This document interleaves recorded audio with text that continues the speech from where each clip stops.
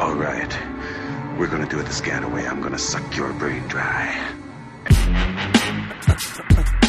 And yes, we are back. This is the Mars Magazine podcast. This is Dario Strange here with Nick Song. And this week we have a special episode. We actually have the lead actor from Stranger Things, the hit surprise hit show on Netflix, David Harbour. And so that'll be later on in the show. And then after that interview, we're actually going to we're going to try to dissect Stranger Things a little bit. Now that most people out there have seen the series, we've seen the series, going to dive in a little bit deeper. But first, we have a couple of news bits from this week. An interesting bit from National Geographic came out that they're going to do a series that is an interesting mix between, I guess, documentary and fiction, science fiction. And it's all about Mars. It's being produced by Brian Grazer and Ron Howard. They both worked on the Apollo 13, I believe that's the name of the film, Apollo 13 film together. And now they've come together for this documentary meets sci-fi film of a group of astronauts who travel to Mars. And from what it looks like, it's like they're traveling to Mars to set up a human settlement. They're not just traveling for kind of like a spot experimentation or research. Right. So we got the trailer this week, and I was pretty impressed. I mean, what'd you think? You know, the whole hybrid documentary and scripted series, that kind of threw me off in the trailer.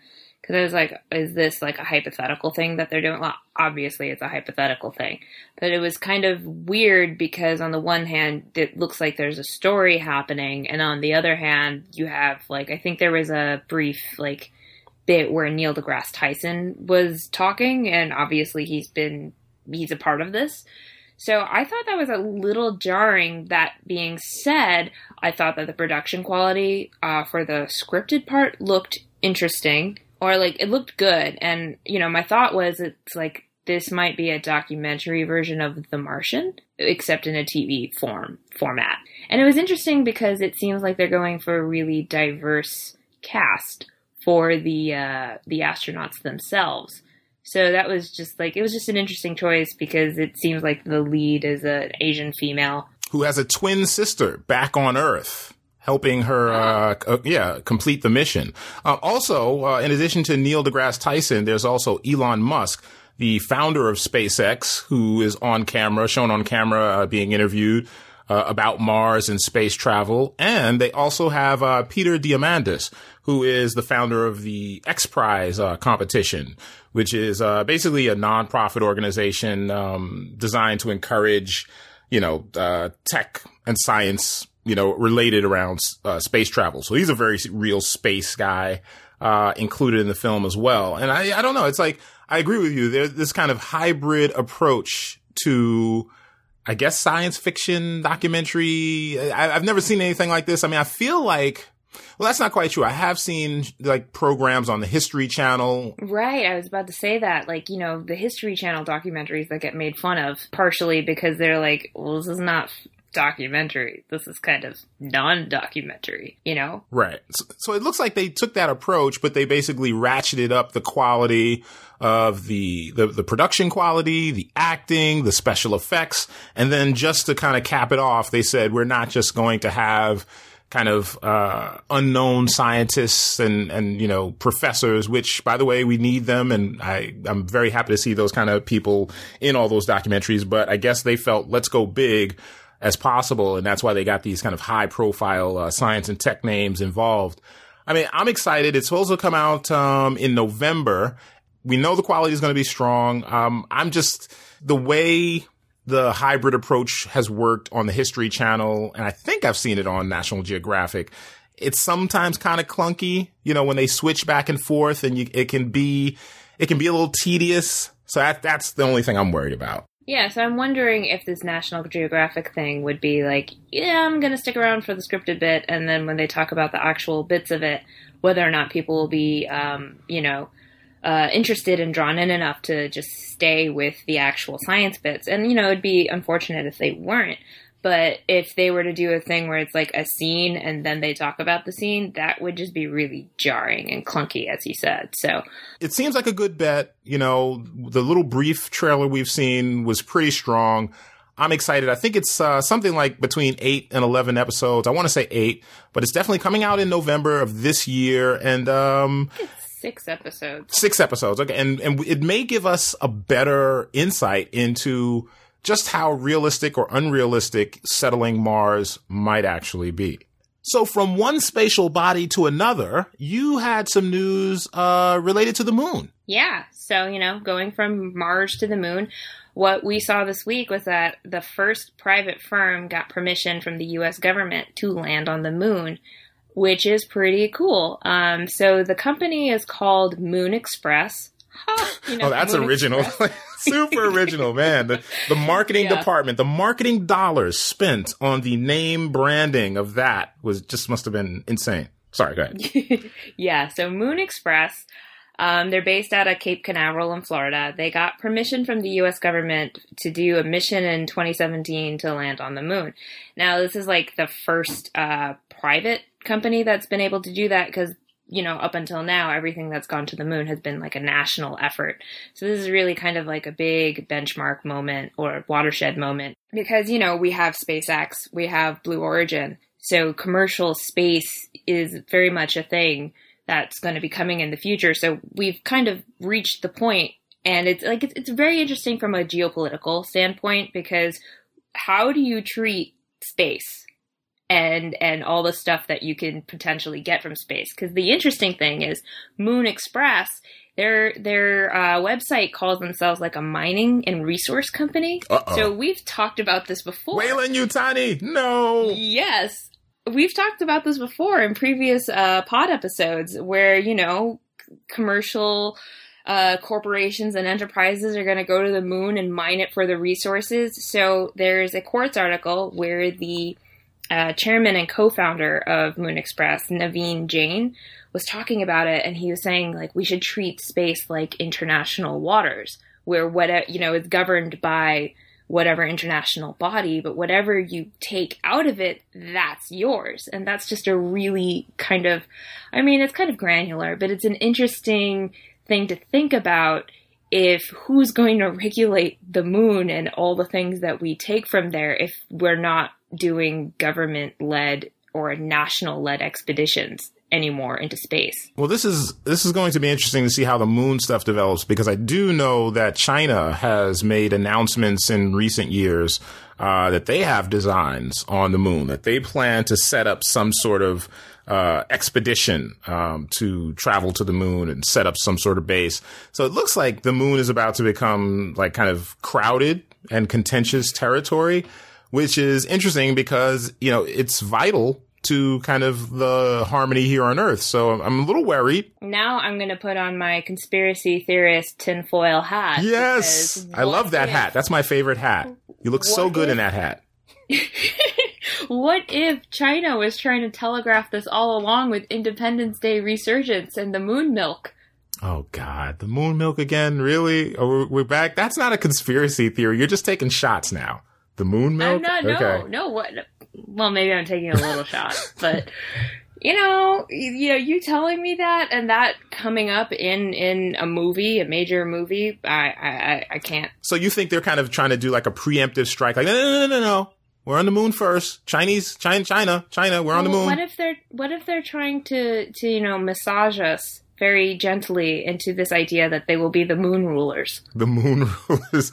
Okay. Well, hey, and then you see a giant Chinese character beamed from the moon that's visible from Earth. Is that kind of? I was not thinking that, but maybe. Whoever colonizes the moon will have a lot of power in just, in terms of satellites, in terms of information, and all that stuff. So, there may just be another race to the moon and see who can actually colonize it, whether or not private entities will be able to be the ones doing the colonizing, or is it going to be a national thing?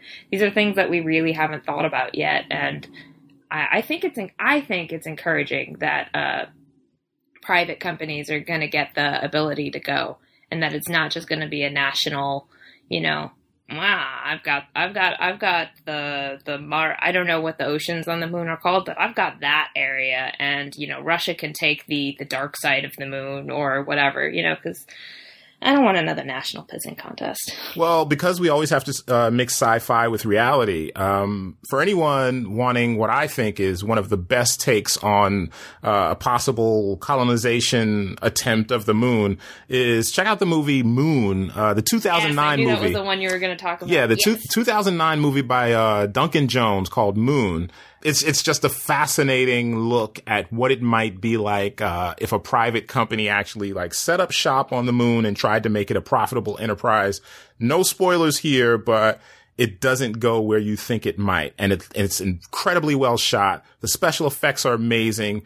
It's a small film that has big moves. It's amazing. It's a great film. But not for some reason, not that very well known. So yeah, like I saw it when it came out and I loved it and I loved Sam Rockwell in it. But yeah, you're right. Not a lot of people have actually seen it or heard of it. So with that, we will move on to Mr. David Harbour, who was kind enough to give us his time here on the Mars Magazine podcast to talk about the breakout hit that he is a lead actor in and a very important part of the cast, Stranger Things. This is our conversation earlier this week.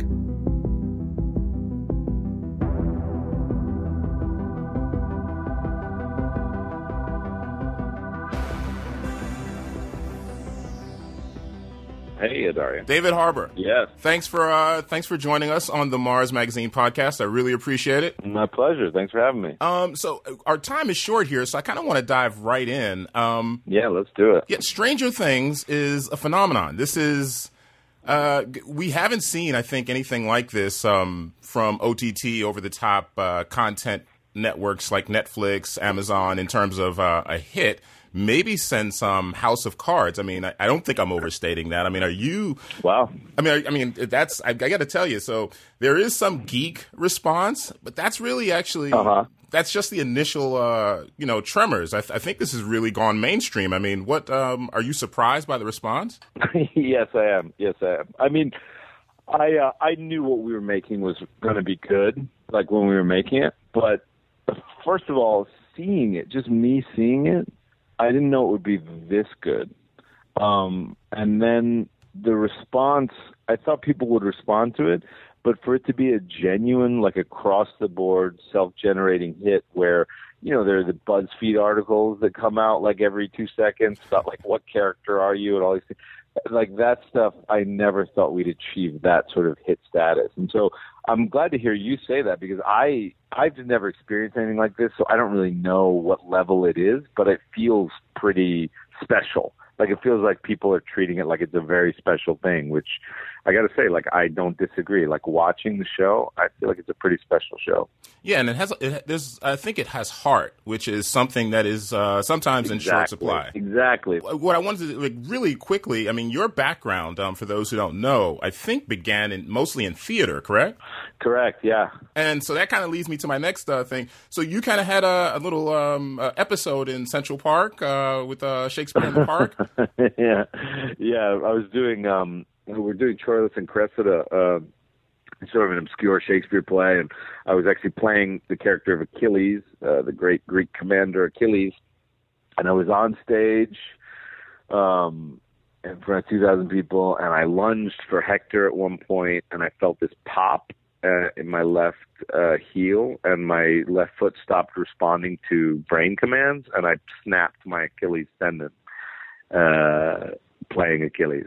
So I went to the hospital and I had surgery, and now I'm like laid up with this injury for a couple weeks. So, well, I don't know what the Achilles feels like, but I just want to let you know, just last year I broke my leg playing basketball in Central Park. So we have a connection. No way. Yes, we are brothers. Oh, wow, that's amazing. Yeah. Both got leg problems and Central Park problems. Exactly.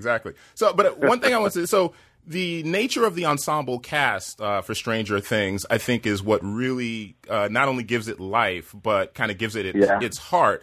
And so I'm curious, like, in your background, I know you were nominated for a Tony for Who's Afraid of Virginia Woolf long ago. Uh-huh. I think in 2012, you were part of a Glenn Ross production. Yeah. And so, so this is the kind of stuff that I think many people are familiar with your work in film.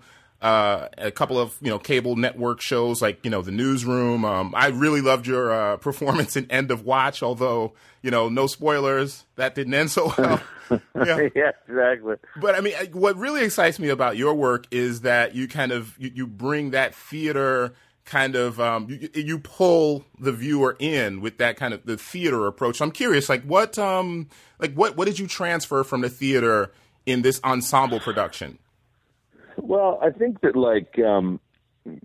one of the things that it's allowed me to do, is to sort of take chances with characters or take bigger risks. I feel like you're not so encouraged in film and TV. You're sort of cast a lot by who you are. I feel like you sort of play yourself a lot in film and TV, and they just give you a name and they make you. But in theater, you have to play Achilles or something in a Shakespeare play, or Hamlet, or someone in a Chekhov play, or someone in a farce, or so you have a lot more you're able to take more risks, and you're encouraged to take more risks. And I think that kind of informs the work here, is that I was able to take, I sort of naturally gravitate toward riskier things. And so he could be seen on the page as sort of a leading man, but I was able to, really take risks with making him very ordinary in a certain way, making him, in that first scene with the kids, making him really hate children, things that you wouldn't normally associate with a leading man, things that you can kind of be really, I was able to hopefully take the viewer on this journey where you really don't like this guy in the beginning. You really think he's incapable and also kind of a jerk and kind of arrogant and kind of and then really see him grow as a human being, so that by the end you're really rooting for him. And you really love him. And so I think that the way a lot of modern actors get to acting is they get on a TV show very young, or they get a commercial and they go to the business, and they're not forced to explore, larger texts as we are in theater. And if you have early success, you tend to repeat that success, as opposed to I'm still an unknown in a lot of ways. And so I've been able to develop and be this isn't all that I do. I can do so many other things, and my craft has been able to develop. And so I think that's helped me a great deal. Yeah, and so that's actually you hit right on a point I wanted to get to. So when I first saw you come on screen in Stranger Things, my first thought was, because I know your work. I remember you as Gregory Beam in Quantum of Solace. Oh, right, had a little dirt on you there. End of Watch. Exactly. Yeah, End of Watch. You weren't the nicest police officer. Yeah, I play a lot of villains. Yeah. So when I saw you, I got a little worried. And then, so because of, I don't want to get too deep into what happens, because, if listeners out there, if you haven't seen it, there's so many surprises, and I don't want to ruin any of that for you.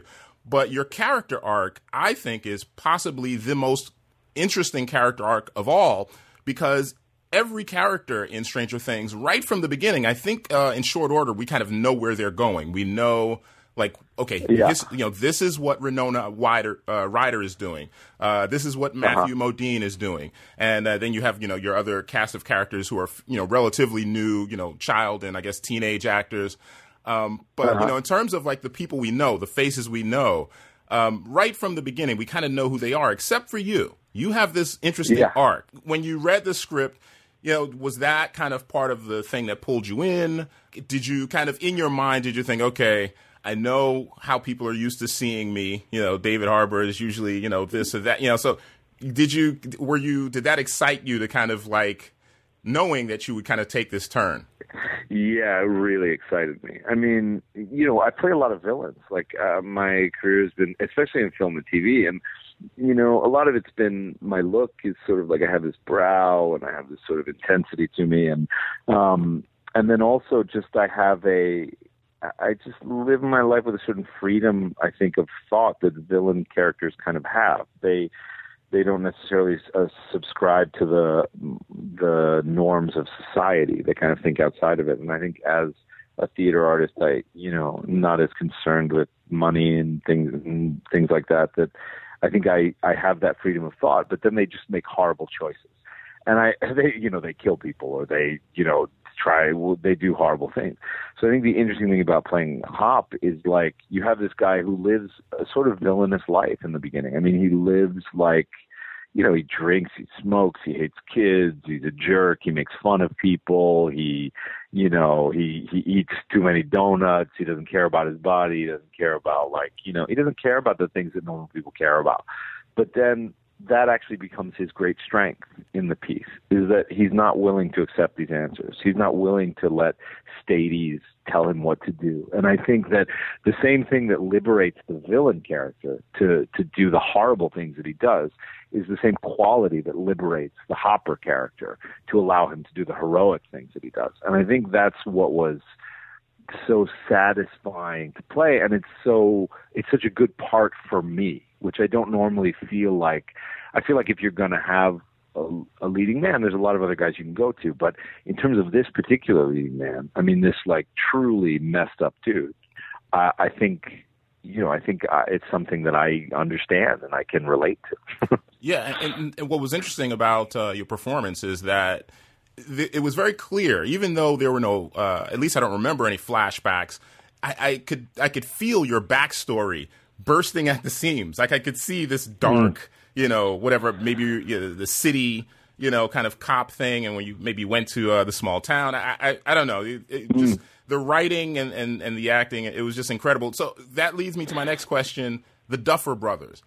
So the Stranger Things series, I think, for many people has been a surprise. And it kind of, like, for most people, I guess not in Hollywood circles, it came out of nowhere. So I'm assuming some of the secret sauce is the Duffer Brothers. So what is it about these guys? What was the experience working with these directors? I mean, they hate when I say this, but I'm going to say it again till the day I die. They're a couple of nerds. I mean, they really are just a couple of film geek children nerds. I call them children. They're 30 years old, which to me is so young to have such talent and such great writing. Like, they're just terrific writers. And the other thing is they just love film. They have an earnest love of the magic of film. And that's why I call them nerds. Because, like, I'm a nerd in that way, too. Like, they're in it to create magic. They're in it to create the experiences that they had as children. Like, they have so much heart. They're not concerned with being cool or being interesting, but they're just concerned with, like, moving the viewer in the same way that they were moved as children. And they're just, I mean, the amazing thing is that in this climate of lots of television, that guys like that, people can take a shot on them. And the fact that Netflix just let them do what they want and continued to support their creative choices, like, even a choice like me as the leading guy, when I'm sure there were lots of other, bigger names than me that were interested in the part. I think that the fact that they really wanted me and the fact that Netflix was like, yeah, okay, if you guys want it, we'll do it, is so amazing. But I mean, back to those guys, they're just some of the best writers I've ever met, and just little, filmmaking geniuses. And also they're just so generous. I mean, they just cast, like, I really don't think I got a single note from them for the whole, there's one day where they said, like, can you not throw the flashlight at him or something? I think I threw the flashlight at one of my deputies. I was so pissed at him. But I really rarely got any notes, and they just let us do our work and they did their work. And it all kind of came together in this stew. I mean, I've done a lot of work, and everyone's done a lot, and you never really know what the elements are that make these things magical. Right. But for some reason, this really just all came together and really is a magical experience. And I'm curious, like a lot of this is like 80s. My understanding is that there was a lot of work that went into finding authentic 80s props, getting the look right. So I'm curious, just from, as someone, not, we don't have to get into age, but I mean, I think some of this stuff is maybe more meaningful to you. Maybe you lived through some of this stuff. Yeah. So I'm just curious, did you catch any feels? I'm a child of the 80s. Absolutely. I mean, that was my formative years. My aesthetic was sort of built on the 80s. Like, I was, a 5 to 15 during the 80s. So I grew up like I grew up on Madonna. I grew up on, on these 80s things. So it was, it was amazing. Like the art directions that Chris it was incredible the way he captured this. And Linda, our props mistress, was extraordinary. Just the things that I would see on set, like little board games or like the telephone with the really long cord in the kitchen that like my mom would always be on the telephone with a really long cord in the kitchen.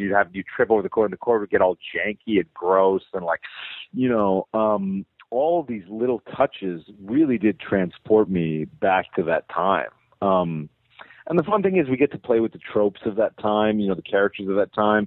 And even I feel like, I get to inhabit the leading men of that time, like, the Jack Nicholsons and the Harrison Fords and the Nick Nolte's of those movies, which were the guys that I grew up with and the guys that I really identified with as leading men and the guys that, so yeah, like all of that stuff kind of came together. And so it was nice to be transported to that simpler time. It made me feel like a kid again. Over the air, content, Netflix, Amazon, I guess Hulu now, Apple seems to be about to get into the game, but we're in the golden age of television. So as a working actor, particularly someone like yourself, who I think you have to be one of the hardest working actors in the business. I mean, is this the golden age of television? And what do you think these kind of new networks represent for the craft in general? Yeah, I mean, I think it started, it certainly started with like HBO and like The Sopranos and, and now we really are getting into telling stories that just take up longer chunks of time. So I think it sort of flip-flopped. Like back in the 80s, TV was sort of more of a joke and movies were really where it was at. But now I think our storytelling, I think movies are sort of, they're just sort of trimmed down versions, a little bit more two-dimensional, and we get to have more three-dimensionality in television because we get to tell a story over 8 hours. So where you might have to tell a story in a movie over 2, we get 8 hours, 10 hours, 13 hours to really explore these characters and explore these situations. And I think people are really starting to embrace that. And also, when you get more content, you're not able to get the star that you want, and so you might have to give somebody a shot, like me, for instance, and so you're going to be able to get these performances that are surprising and these actors that are surprising. And I think that's great because you don't, the star that you want is doing some other project or something and you need to go. And so I think that opportunity always breeds better work. And it's just good, and it's good competition. I mean, I think things are getting better and better. And there's this fire in people where they're like, well, this is good, but it's got to be great for it to really register on the radar somewhere. And so that's a good thing. And you're a New York guy. You're from New York, correct? I am. New Yorker. Yeah. Are you still based here? I'm still based in New York. Absolutely. Yeah. And so does the whole kind of these new networks and this kind of different way of putting together productions, does that kind of free you up from the whole Hollywood, grind where you have to be in Hollywood and you kind of have to like touch base there every so often? Yeah. I mean, I think the world has gotten, smaller in terms of like, Skype and the internet and all that stuff. So you don't really have to be in LA anymore, I don't think. I mean, and also like, different careers are for different people. Like my career has always been really grounded in a theater career, and I really don't know what to do with myself when I'm in LA. Like I get nervous when I sit by the pool or hang out at the, Chateau Marmont too long. Like I'm just too much of a freak. Like I just get nervous and like I feel like people are too chilled out. So the New York energy is just much better for me. And in New York, it feels like I can always kind of jump into a play here and there. And that's what I really love to do because I love to explore my craft and I love to work with other actors and I love an ensemble. And I just, I fell in love with the theater at a very, very early age. And I never sort of thought that I would have the career that I may be able to start to have now with Stranger Things, with this leading man Hollywood career. But so it's a very exciting turn in my career, but it's never something that I ever expected would happen. And just, I think I heard that Stranger Things has been, is going to be renewed. There's no date. Have you heard that? You got to tell me, man. That's what I think I've heard. Because I haven't heard that. Well, just me reading the trades, and there seems to be some discussion that maybe it won't be a news story, but maybe a sequel. But that's all unconfirmed, so I'll just leave that out there. But wrapping up, I know we only have like a couple of minutes. I know you're working on a couple of other things. Now, am I incorrect in thinking that you're working on a Woody Allen project? No, I do. I'm doing a guest spot in his new Amazon series, which comes out. I did a guest spot on the first episode. Okay. Just because I've always wanted to. His films have affected me so much when I was younger, when I was a kid, and I just wanted to always work with him. It was kind of a bucket list thing for me. So I mean, you've pretty much done it all now. I mean, Woody Allen, the network stuff, the TV stuff, the cable stuff. I mean, the only thing left now, I think, is VR. Okay. Yeah. So, and then also, I know for a fact that you're part of the new Suicide Squad film that's going to bring you back, or that brought you back with your old friend David Ayer. Correct. Yeah. Was that fun? Yeah, it was crazy. Like I like David. He's a really good writer, a good director. It was just huge. Like I've never worked on something that big. I mean, the Bond movie, I remember that being big too, but that's British, so they're more sort of demure about it or something. But it was just so big. Like there was just so many people, so much stuff and I didn't work that much on it. But what I did, I just remember feeling like it was quite overwhelming what they were trying to do. And I haven't seen the movie yet because of my legs all messed up. But if they did what they wanted to do, I think it would probably be pretty visually stunning. And just real quick, back to Quantum of Solace, you have to get a new role that delivers that glorious mustache that your character. I would like to see, honestly, I would love to see Greg Bean come back. Like, in the original script, he was supposed to be killed for that Quantum of Solace, and they cut that scene out, and I would love to see Greg Bean come back in another iteration of Bond and do something nefarious. So, if there's any Greg Bean fans out there, let's get him back in the Bond series. I would love that. I'll bring back the mustache, I promise. It'll be more glorious than ever. Well, David Harbour, I really appreciate it. From the upside down and now to reality. You got to get used to these geek terms: upside down, reality, all that stuff. Whatever, wormholes, that kind of stuff. I really appreciate you joining us, and get well soon. Thanks, man. Appreciate it. Thank you.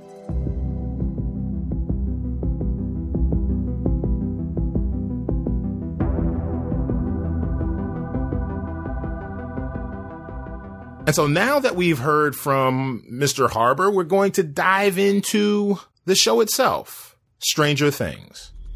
Something is coming. Something hungry for blood. What is it?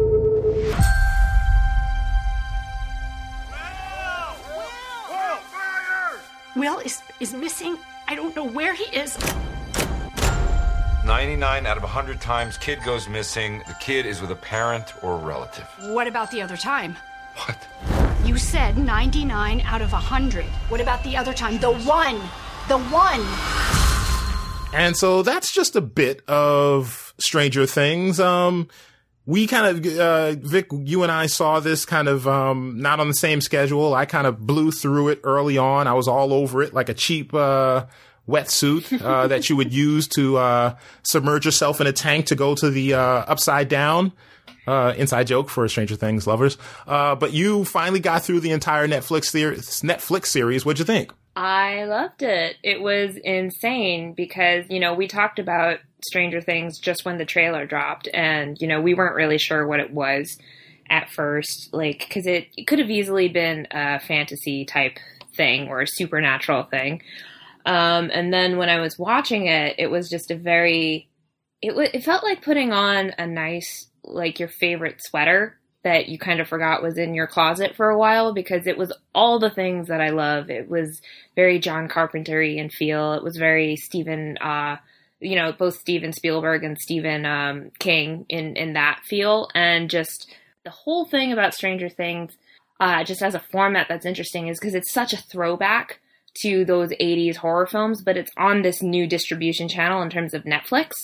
So, like, I just thought that just when I was watching it, that juxtaposition was just really, it was just interesting. And one thing that I was kind of sad about was that, you know, if Stranger Things had been on a traditional TV network where we only get one episode a week, you know, there would be a lot more, like, theorizing, like, what's going to happen. Oh, totally. Like, you know, like, oh my God, who is 11? What are these things? But because you can binge it, and let's be clear, I binged it over, like, one day. That was just like, well, you know, I watched the first episode and I was like, oh my God, this is amazing. I need to watch more. But, you know, adult life has adult obligations. So I couldn't. But as soon as, like, the weekend came, it was like the next 7 episodes nonstop, just blew through all of them. And it was just so good. And so what's interesting about this is it came out of left field, as I said in the interview with David, that no one really expected this to be a big deal, mainly because it's an ensemble cast. And even the names we know are people who are talented and we know their work, but they're generally not associated with lead actor roles. So we have Winona Ryder, David Harbour, of course, and Matthew Modine. And we have, of course, other adults, but those are the 3, I would say, primary adult actors. And the rest are kind of teenage and child actors who, you know, as we've said on this pod before, just amazing performances. Millie Bobby Brown, who played 11, my boy with the missing teeth in the front, Gaten Matarazzo, who plays Dustin. That's my boy.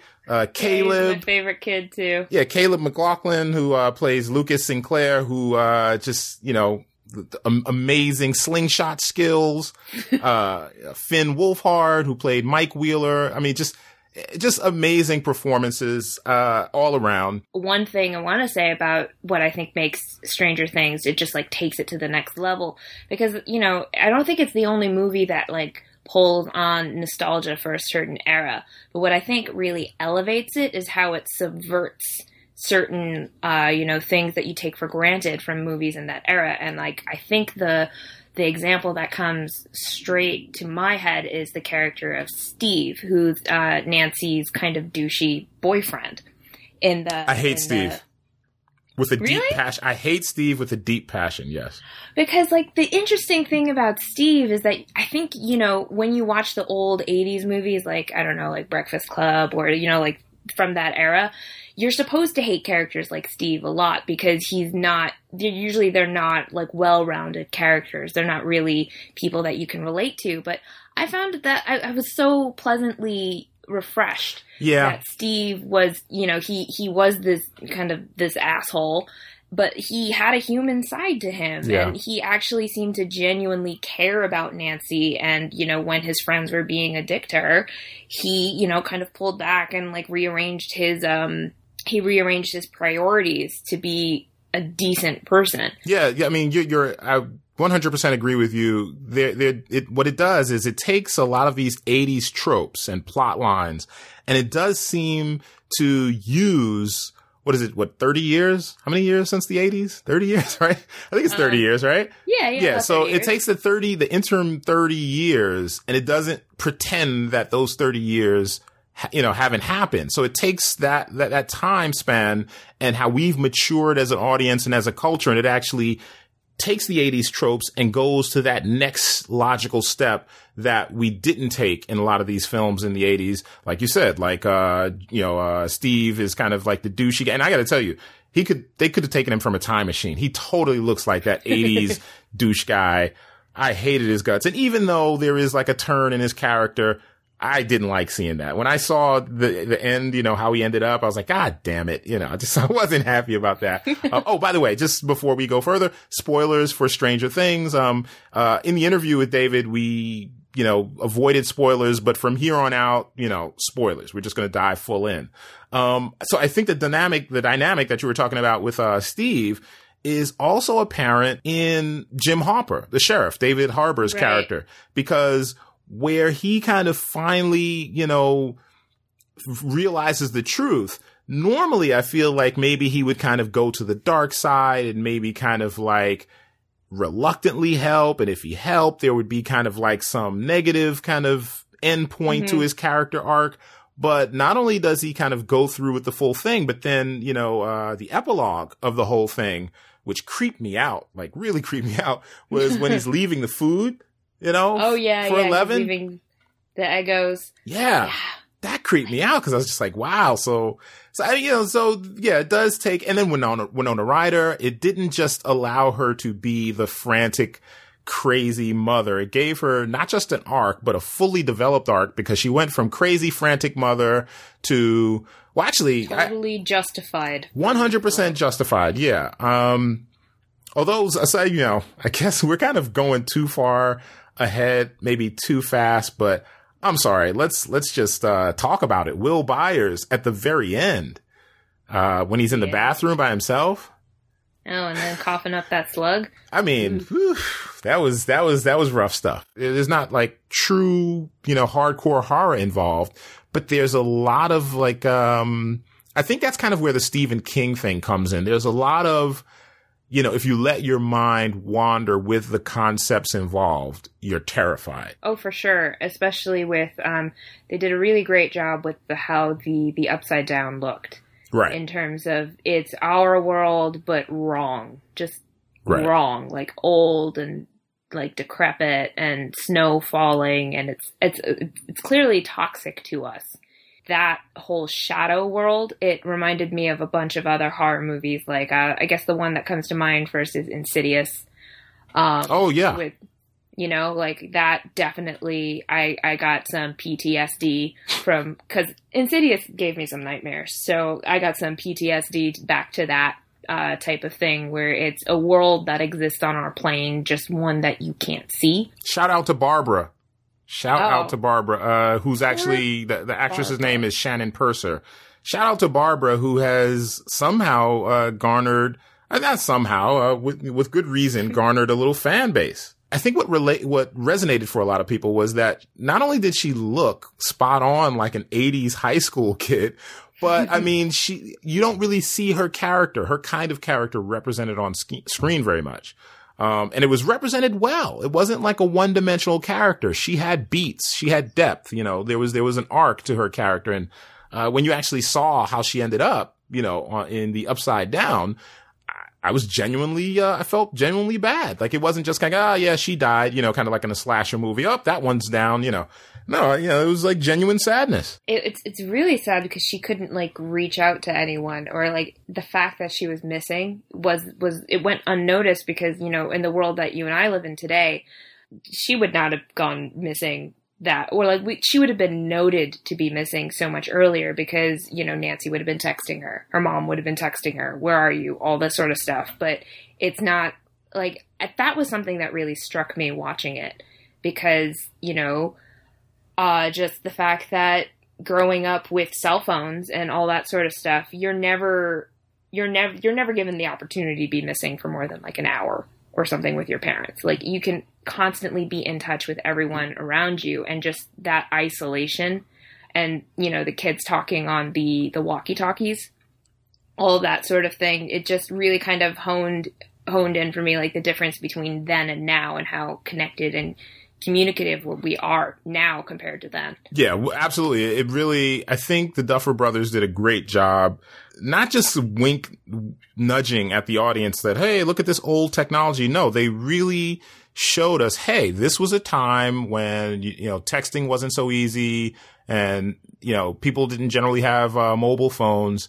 And you also get to see how like that, in a sense, is another character. Like the absence of certain technologies allows for more mystery. You know, for instance, when Joyce Byers, Winona Ryder, you know, she breaks her, you know, dial, her rotary phone, and then she has to go buy a new one. I had a lot of fun with that. I mean, I think I just rewatched that scene a few times just to kind of watch her open the box and like hook up the new rotary phone. Cause I was just like, this is weird. This is fascinating. Like this is something.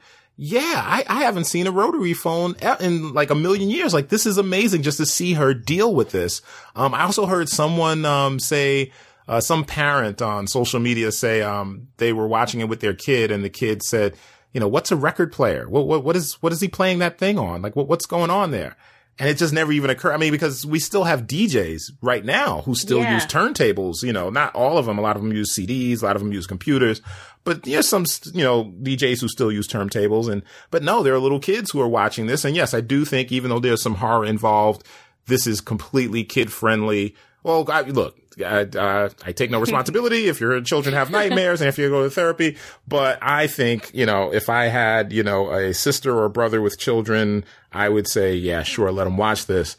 And, it's just imagine being, 6, 7 years old right now watching Stranger Things and looking at a rotary phone, looking at a record player. I mean, ham radio. Yeah, ham radio. This must seem like it's 100-year-old technology that's being rolled out on screen. And that didn't really occur to me. So the way the Duffer Brothers handled that in an authentic way, but not a wink nudge kind of, because usually when this stuff comes up in modern cinema or TV, it's kind of a wink nudge kind of joke, like, look how stupid this was. Like, look how clunky this technology was. So I want to get into some of this, the Upside Down part of the show. So basically, why don't you lay out what the Upside Down is? So the Upside Down is, like, if you could imagine whatever room, like you guys out there, whatever room that you're sitting in right now, and just like turn down the Instagram filter to like a really cool palette, and just, it's our world, but wrong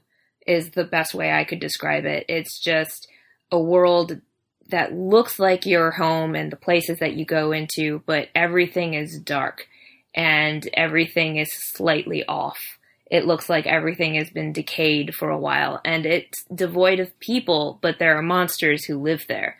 So it's like if our world just was completely eliminated of humans, but you had some insidious, like all the monsters that you thought were going bump under your bed at night, that's where they live.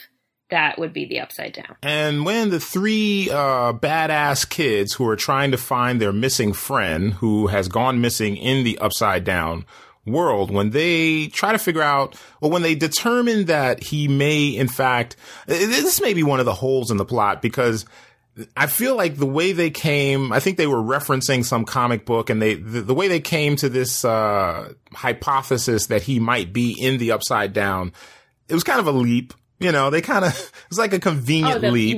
You mean the Veil of Shadows? Yeah, they kind of, with the Dungeons and Dragons reference. Yeah. Yeah. And so when they go to their high school professor and they ask him kind of like for a explanation of how this works, what it sounded like what he was talking about was wormholes and singularities.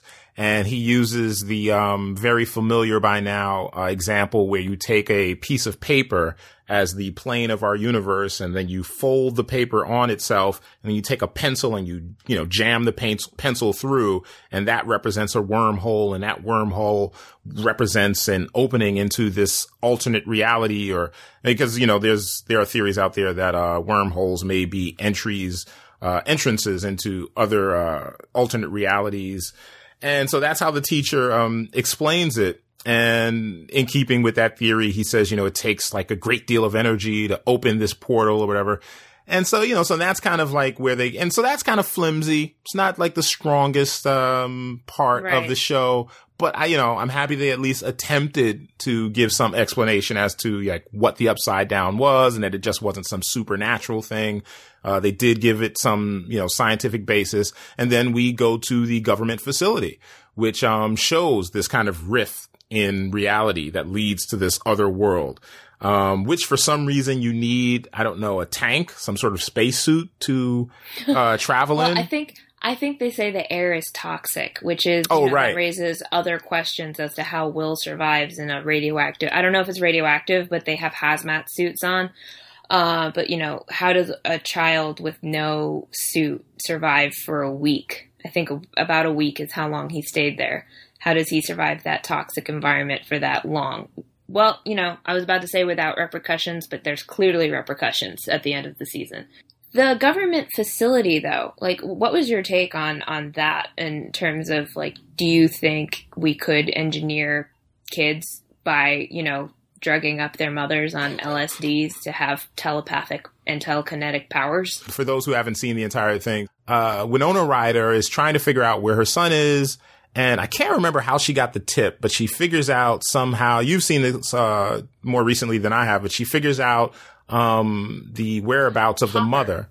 Hopper figures it out because he's looking at news clippings and he kind of comes across that facility. Right. He goes to the library, he figures that out. And so they travel to the mother of this other person, this other child who went missing. And then they find out, well, basically it's revealed to us that, you know, there were tests done and she's catatonic.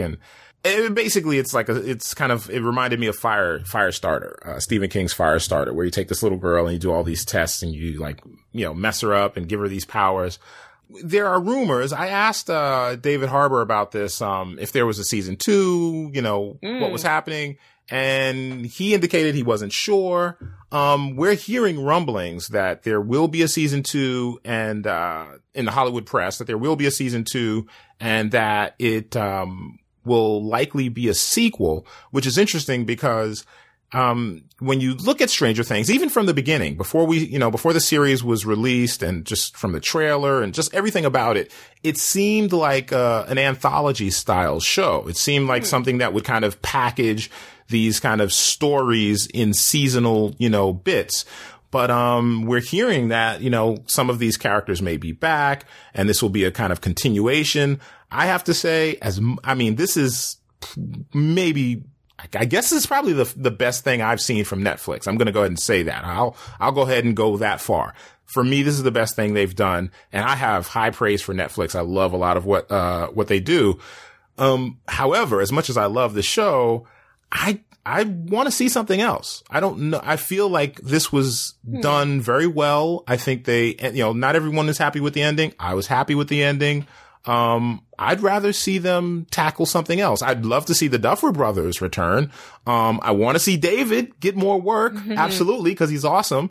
Also Winona Ryder. I'm a huge fan of Winona Ryder. I don't care. I heard some critiques about, she's frantic too long in the series. You leave Winona alone. You leave her alone. Winona did her job well and I love her and she rocked it.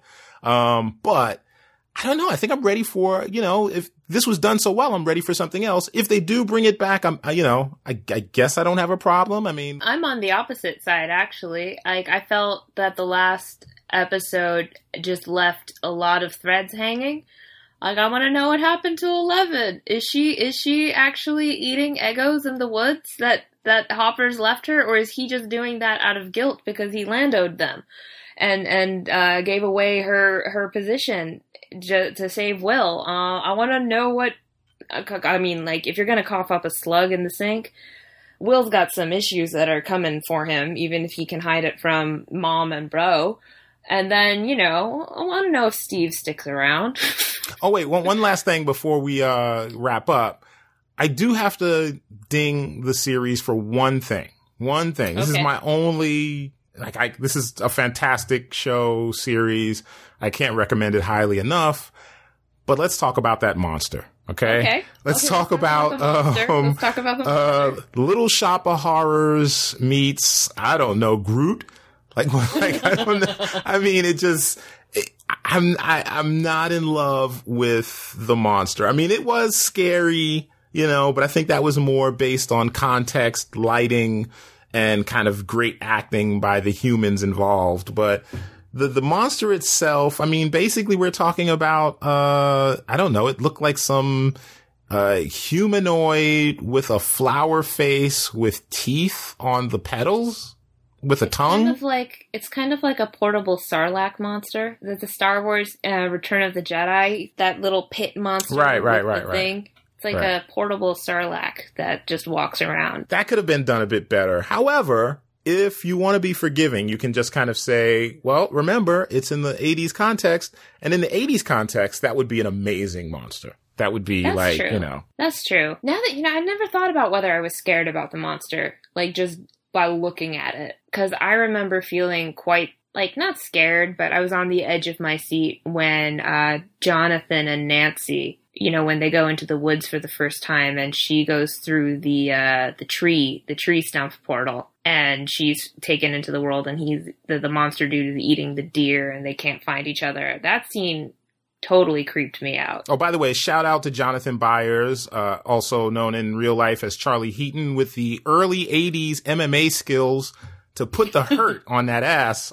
with Steve. I mean, I didn't expect that. I mean, I know he was a dark, brooding photographer, but geez, I mean, he right? I mean, that was, I didn't expect that, man. Well, I mean, I gotta say, I felt bad for Jonathan at the end of, well, not really, because he got his brother back and he was super happy about it. But, he was there for Nancy the entire time, and she's still with Steve at the end. I was like, ooh. All he needs is a lens and a pack of smokes. That's all he needs.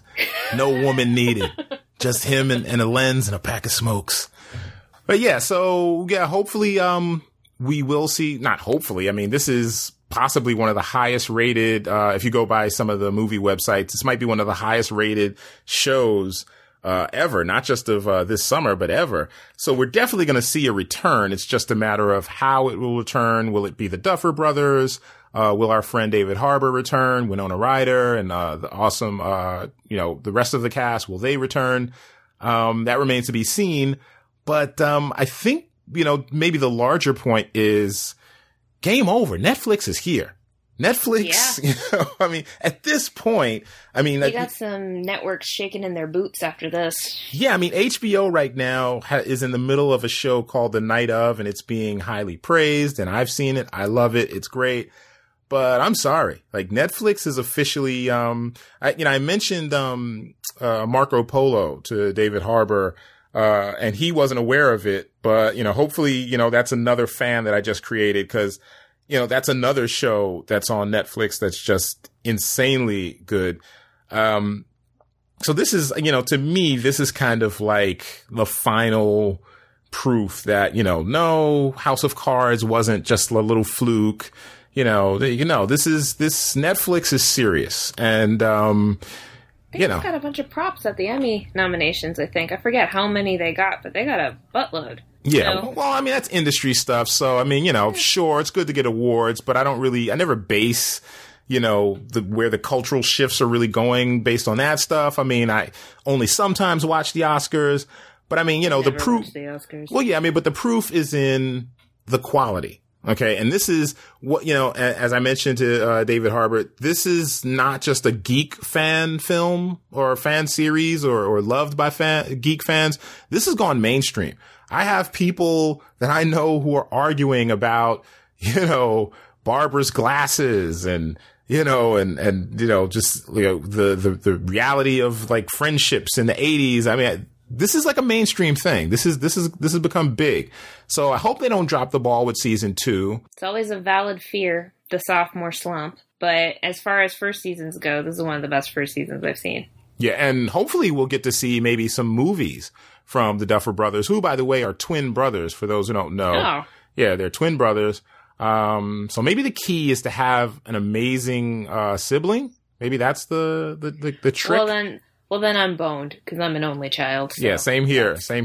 Maybe we can adopt each other and become honorary siblings, and then start cranking out the amazing films. How about that? Yeah, that works. Let's do that. Yeah, so with that, we will call an end to this episode of the Mars Magazine podcast. You can subscribe to the podcast on iTunes, Stitcher, SoundCloud, and Google Play. And you can visit us on Twitter at Mars Magazine, and also visit the website at marsmagazine.com. For the pod, this has been Dario Strange with Vic Song. And we will see you in the future.